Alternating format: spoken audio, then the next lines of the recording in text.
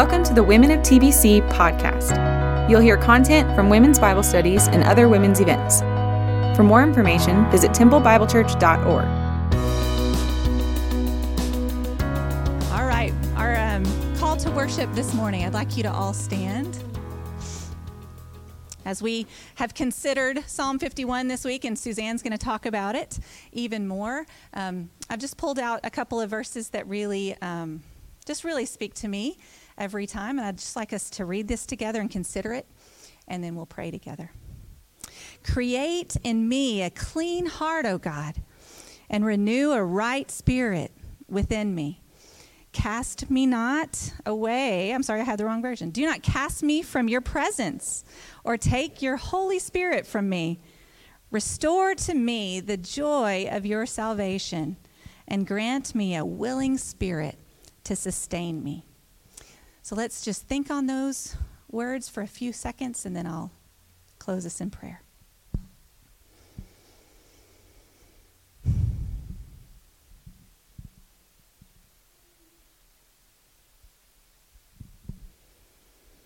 Oh God, would you create in us a clean heart? Would you renew a right spirit within us? God, would you restore to us the joy of our salvation? God, we do just want to rest in you together. These are hard chapters that we have studied this week. Suzanne has a hard task in front of her to bring it to us. But God, we are so grateful for your mercies that are new every morning, for the way that you have washed us in the blood of your Son, and that you continuously cleanse us from all unrighteousness. And so, God, we just bring to you our whole heart, all of our sin. We lay it before you, confident in your grace and mercy and in our salvation. So thank you for that this morning, Lord. Thank you for what you have taught us in our group time. And God, we're asking you to speak to us through your servant, Suzanne. Would you give her courage and wisdom and just ability to share what you have put on her heart? And God, would you teach us? Would you give us eyes to see and ears to hear and hearts to understand? We love you and thank you in Jesus' name. Amen. All right, I'm excited because Suzanne is with us this morning, and so I'm going to invite her up and turn the floor over to her.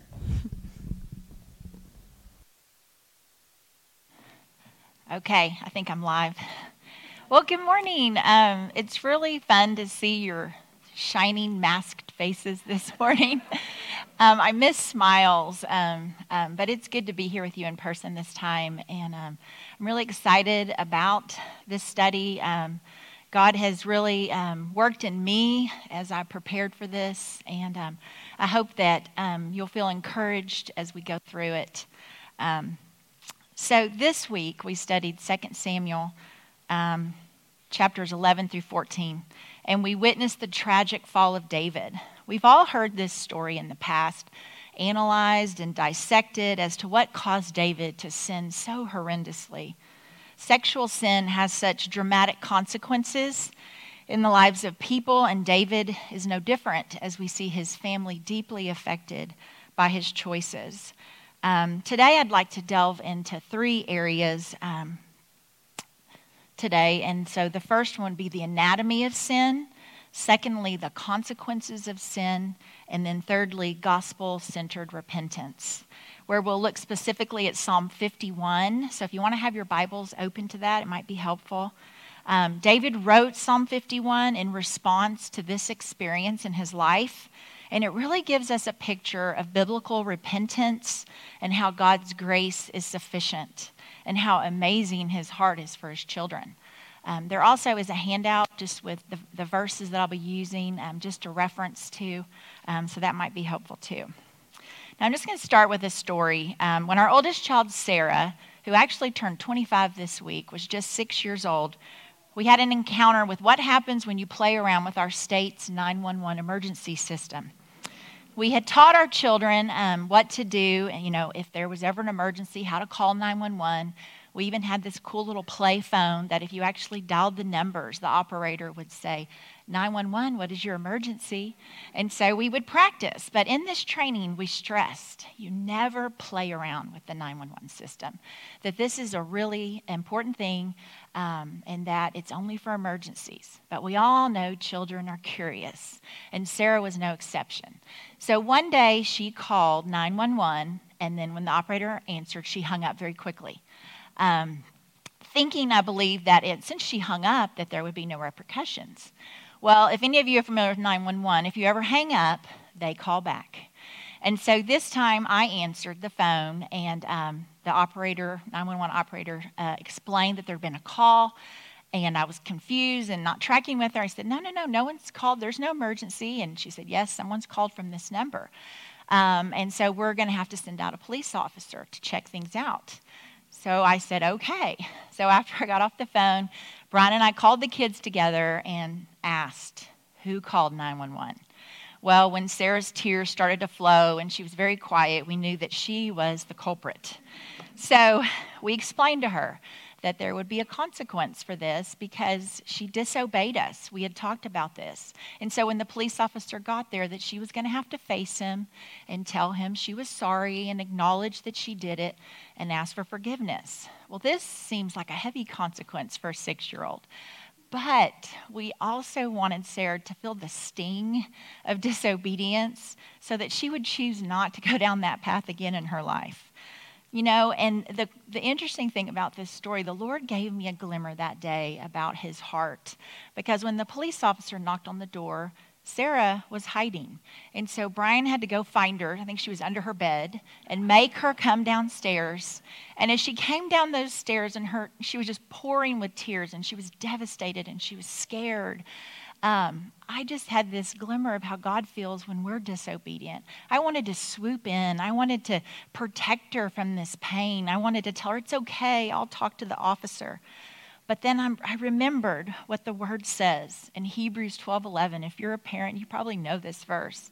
It says, no discipline is enjoyable while it's happening. It's painful. But afterward, there'll be a peaceful harvest of right living for those who are trained in this way. And I knew that as much as I loved my daughter and wanted to shield her from pain, I knew that the Heavenly Father loves her and us infinitely more than that. Now, the end of this story is such a picture of God's lavish grace. The policeman, after Sarah acknowledged what she did and asked him for forgiveness, he said, walk with me, Sarah. And he had her walk out to his car. And when he got to his car, he opened up his trunk. And he, had expressed how important it is to obey her parents. Well, in the trunk, he had a teddy bear, which he gave to her and said, I forgive you.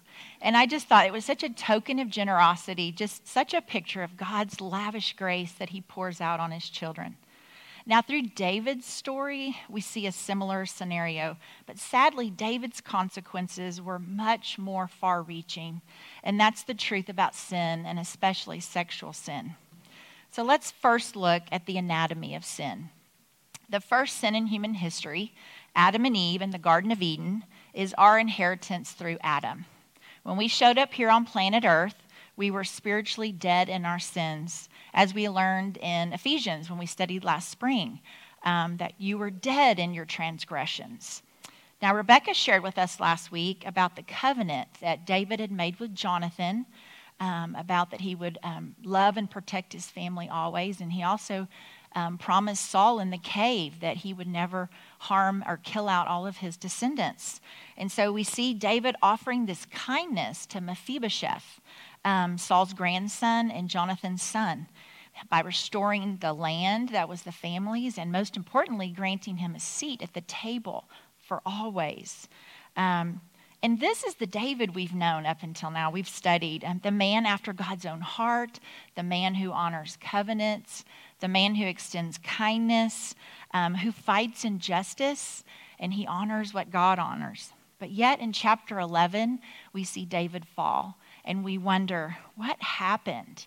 Why did David not show that same kindness and justice to Bathsheba, to Uriah? Why did... And a couple of things catch our eye when we first look at these chapters.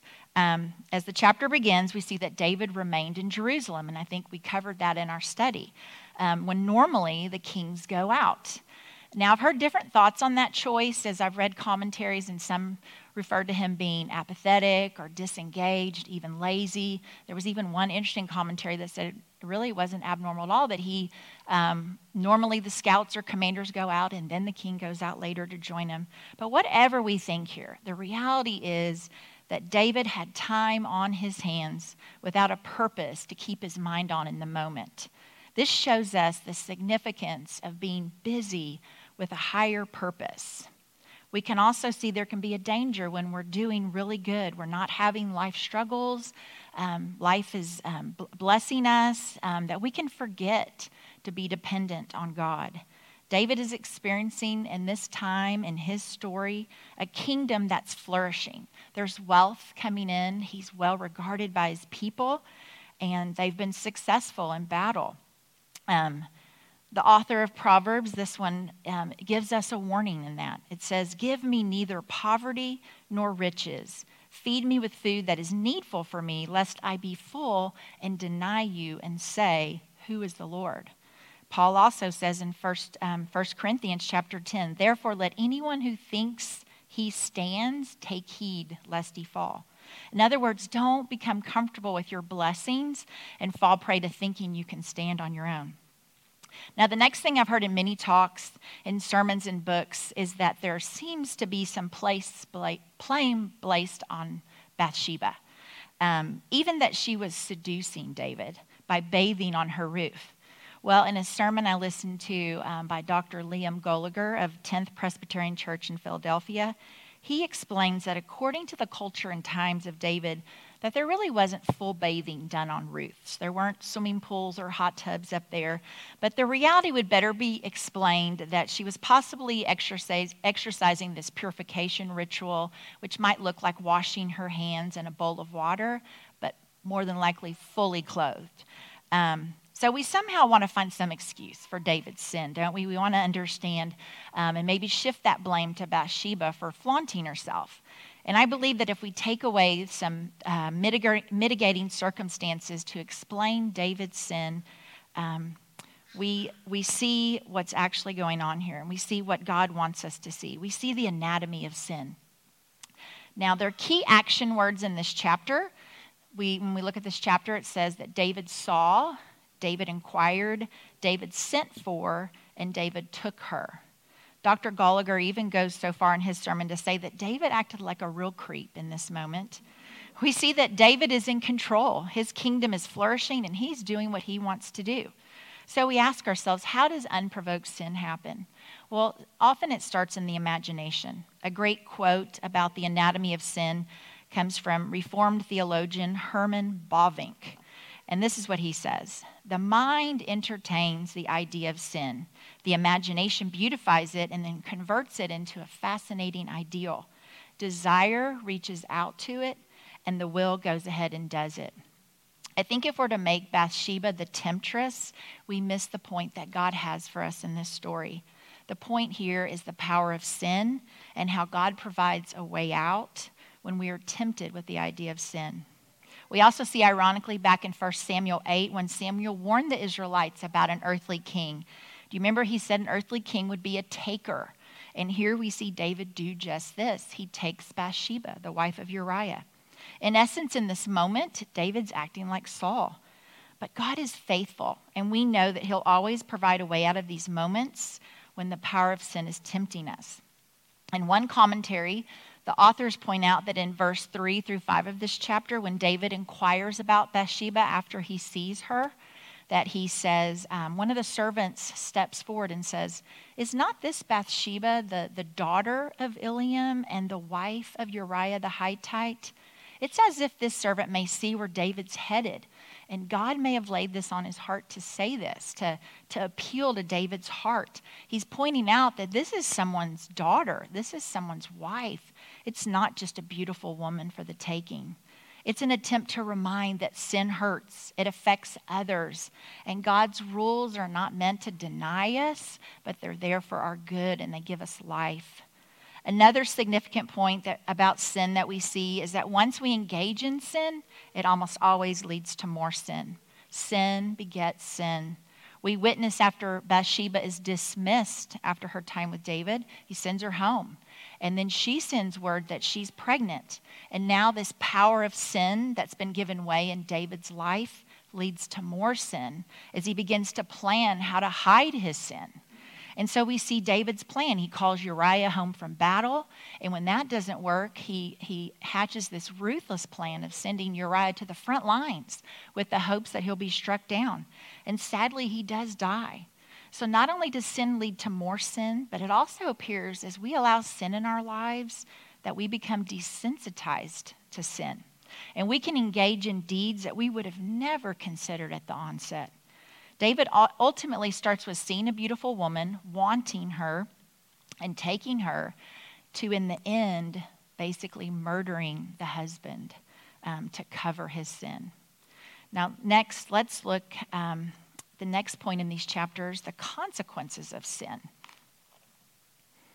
So in chapter 11, we saw this repeated action verb, as I mentioned, David doing all this action and summoning to get what he wants. Well, in chapter 12, there's a shift, and we see God is now doing the summoning as he summons Nathan, and he sends Nathan to David. And Nathan addresses David as God has directed him to do. And we'll come back to the grace that he really extends from the Father in that confrontation of sin. But let's first look at the consequences that happen because of David's sin. So let's first look at what God says about sin. In the books of Isaiah, Hebrews, and Psalms, Scripture tells us that God keeps no record of our sin. It even says that as far as the east is from the west, so far does he remove our sins from us. So although our sin is removed and forgotten by God as we seek the forgiveness that is ours in Christ, the consequences do not escape us. And David's no exception here. We see that as Nathan delivers the blow that because of his sinful relationship with Bathsheba, that God is going to raise up evil in his own home. And we see this later with Amnon and then later with his son Absalom. And then the ultimate news, the child that is conceived will die. And sadly, after the child is born, 7 days later, he does die. And David exhibits a heart of repentance, though, in this moment as he accepts these consequences. We see that he's been lying on the ground for 7 days and fasting and praying. But when he gets the news, he rises, he washes, he anoints himself, and most importantly, he worships the Lord. His servants are astonished. They really weren't thinking he'd handle this well. But David tells them, "Why should I continue to fast? I cannot bring back my son." So it demonstrates a heart full of accepting God's will and the consequences of disobedient choices. Now in chapter 13, we see another sinful violation as David's son, Amnon, rapes his half-sister Tamar, David's daughter. Some may argue that David's behavior of seeing a woman, wanting her, and taking her may have set a poor example for his sons. Amnon was David's firstborn, and he would be the next in line for the throne. Another consequence of David's sin could be the generational sin of violating a woman's dignity, the selfish act of thinking only of oneself and putting your own wants and desires above another. We also notice in this family dysfunction time that David fails to discipline Amnon. We read in verse 21 that he's angry when he gets the news, but nothing is done. Could it be that David is feeling shame for his own sexual violation, that he becomes passive, failing to right a wrong as the king?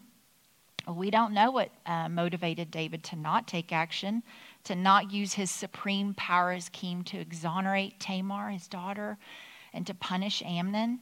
But we do know that his silence was wrong, and that if there's any personal guilt that he was struggling with, he still had a responsibility as king to do his duties. Now, shame is often used by the enemy to immobilize God's people. Shame can be a consequence of sin that's not the Father's desire for us, but it's the work of the enemy. Satan is the father of lies, and scriptures tell us that he accuses the brethren in Revelation. You see, the deceiver knows that if he can convince you that your sins are too much, too awful, and too big for God to take care of, he can deceive you into living your lives functioning from a core set of lies. Now, 2 weeks ago, our family watched a sermon from Red Rocks Church in Denver And if you like worship music, they have amazing worship music. But Pastor Sean Johnson was talking, and the sermon was titled Shame. And I don't remember the whole title, but it's on shame. And I found this really cool because as I'd been studying these chapters, shame was something that the Lord was bringing up. And I'll share in a little bit just my own struggle with shame. But Pastor Sean was sharing how he had struggled with shame. He was raised in a home where his father had left him and his mother tried to leave him. And even as a pastor into his adult years, he struggled much with shame. And he shared the story of the prodigal son, how the Lord spoke to him through this story, which we're familiar with because Amy just talked about this 2 weeks ago. But the verse that spoke to him of the power of shame in his life was in Luke 15:19, where the prodigal son says, I am no longer worthy to be called your son. The younger son was trapped in shame after squandering his father's inheritance and hurting his father from leaving, and he believed that he was no longer worthy as a person. He almost even starved to death before finally rising and going home to the father. Now, I can relate to shame that smothers a person. For many years, I lived in shame in my walk with the Lord because as a young person in high school and college, I made some poor choices, wrongly believing that the only way to fill the void in my life and the need for love was to seek the things of this world to fill me up. When I was 13 years old, my father died. And I think the pain of that was so heavy in my life. And I wanted something to take away that pain and give me hope. And those choices left me feeling such shame. And when I became a believer at age 22, praise God for that, the most significant thing that stood out to me in the scriptures was this truth about forgiveness. And I understood, and I was so grateful that my sins were forgiven.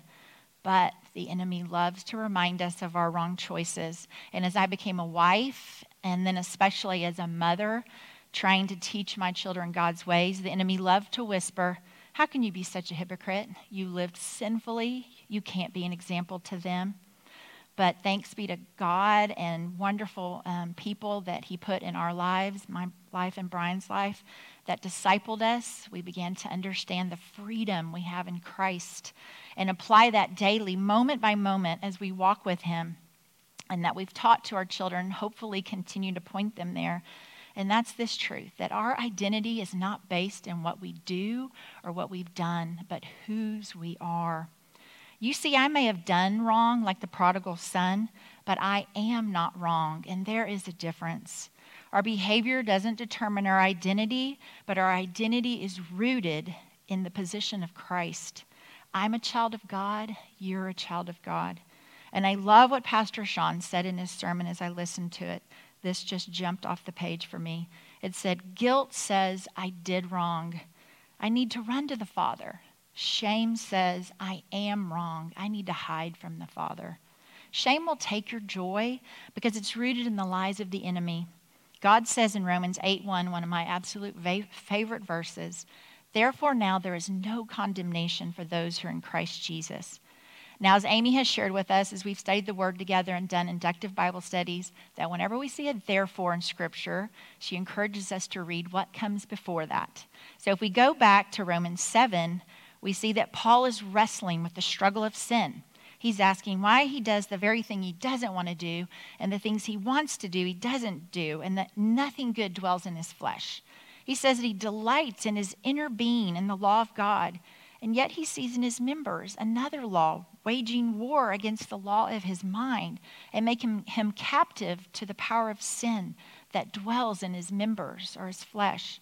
He sounds so frustrated with this internal struggle with the power of sin that he exclaims, wretched man that I am, who will deliver me from this body of death?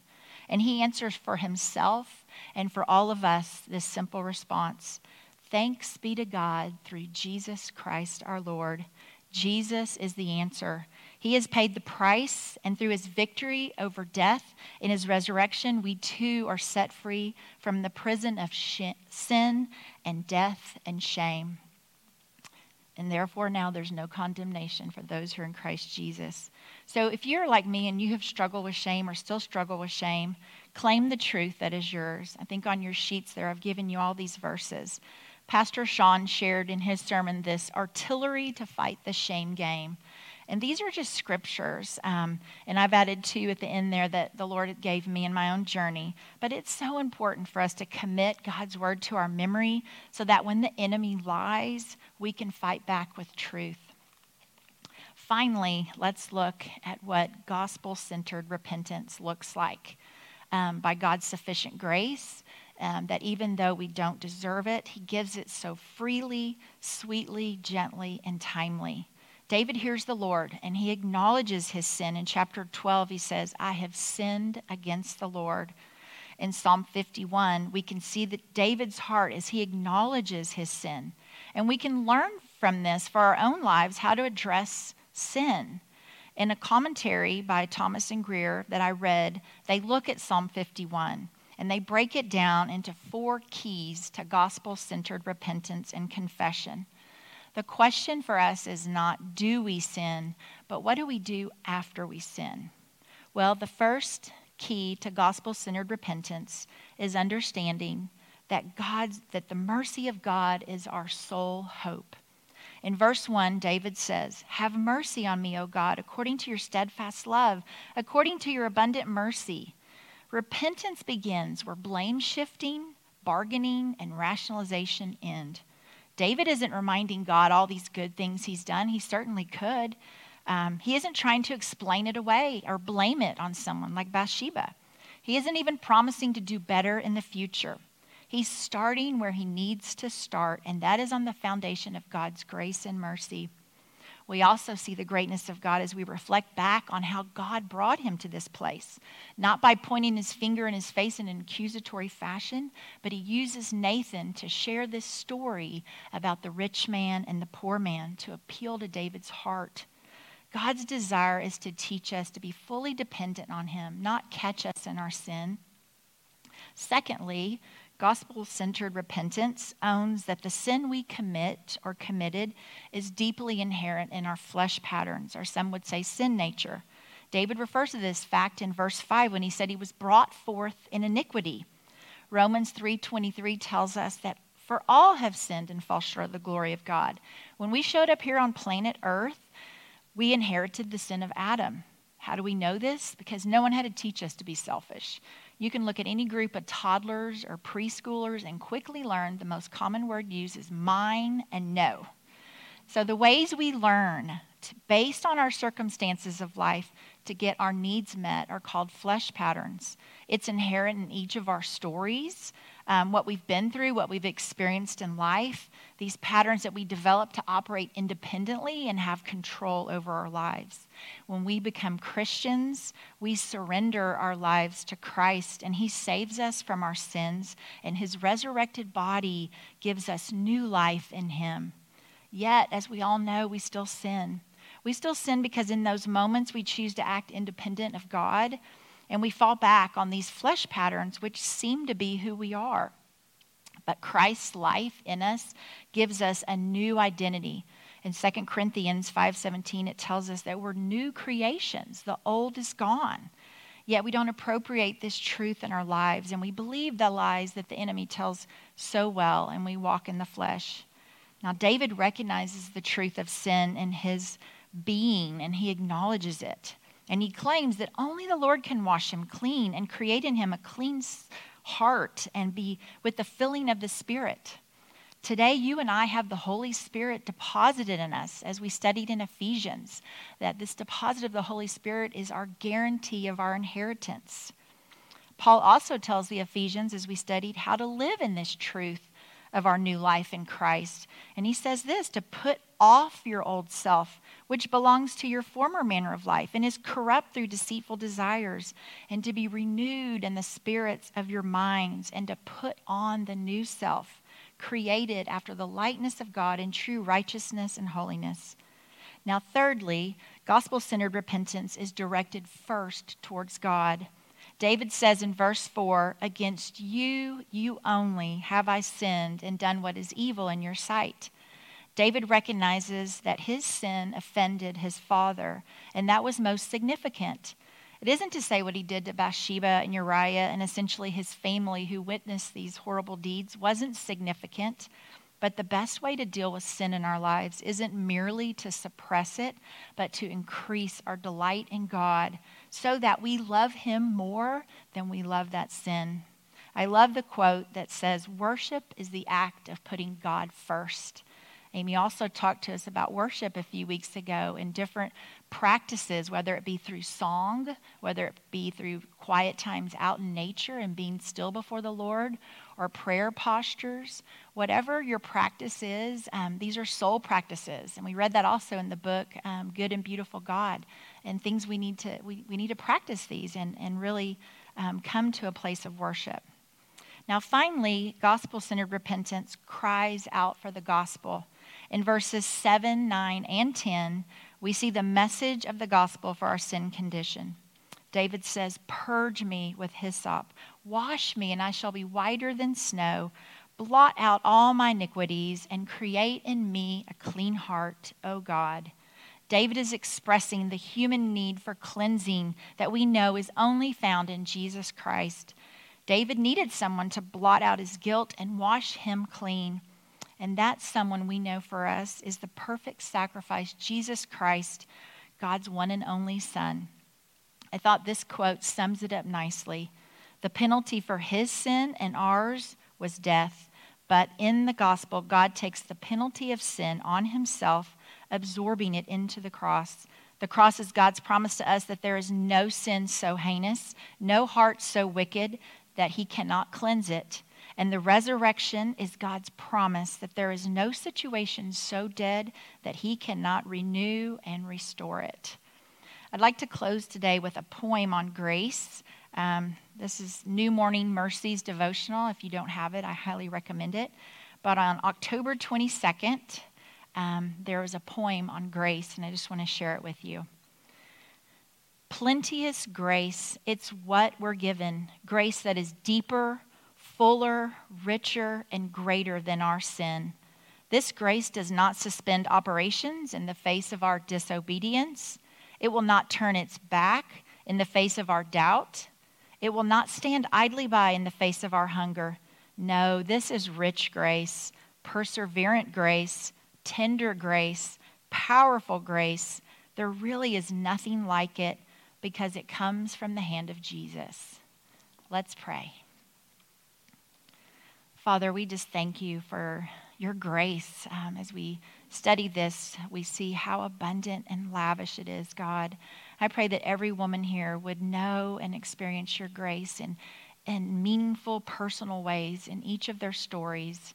God, you are almighty and sovereign, and we thank you for your Holy Spirit, which teaches us and is our deposit, guaranteeing our future. God, we just love you and thank you. And I thank you for each of these ladies here. In Jesus' name, amen.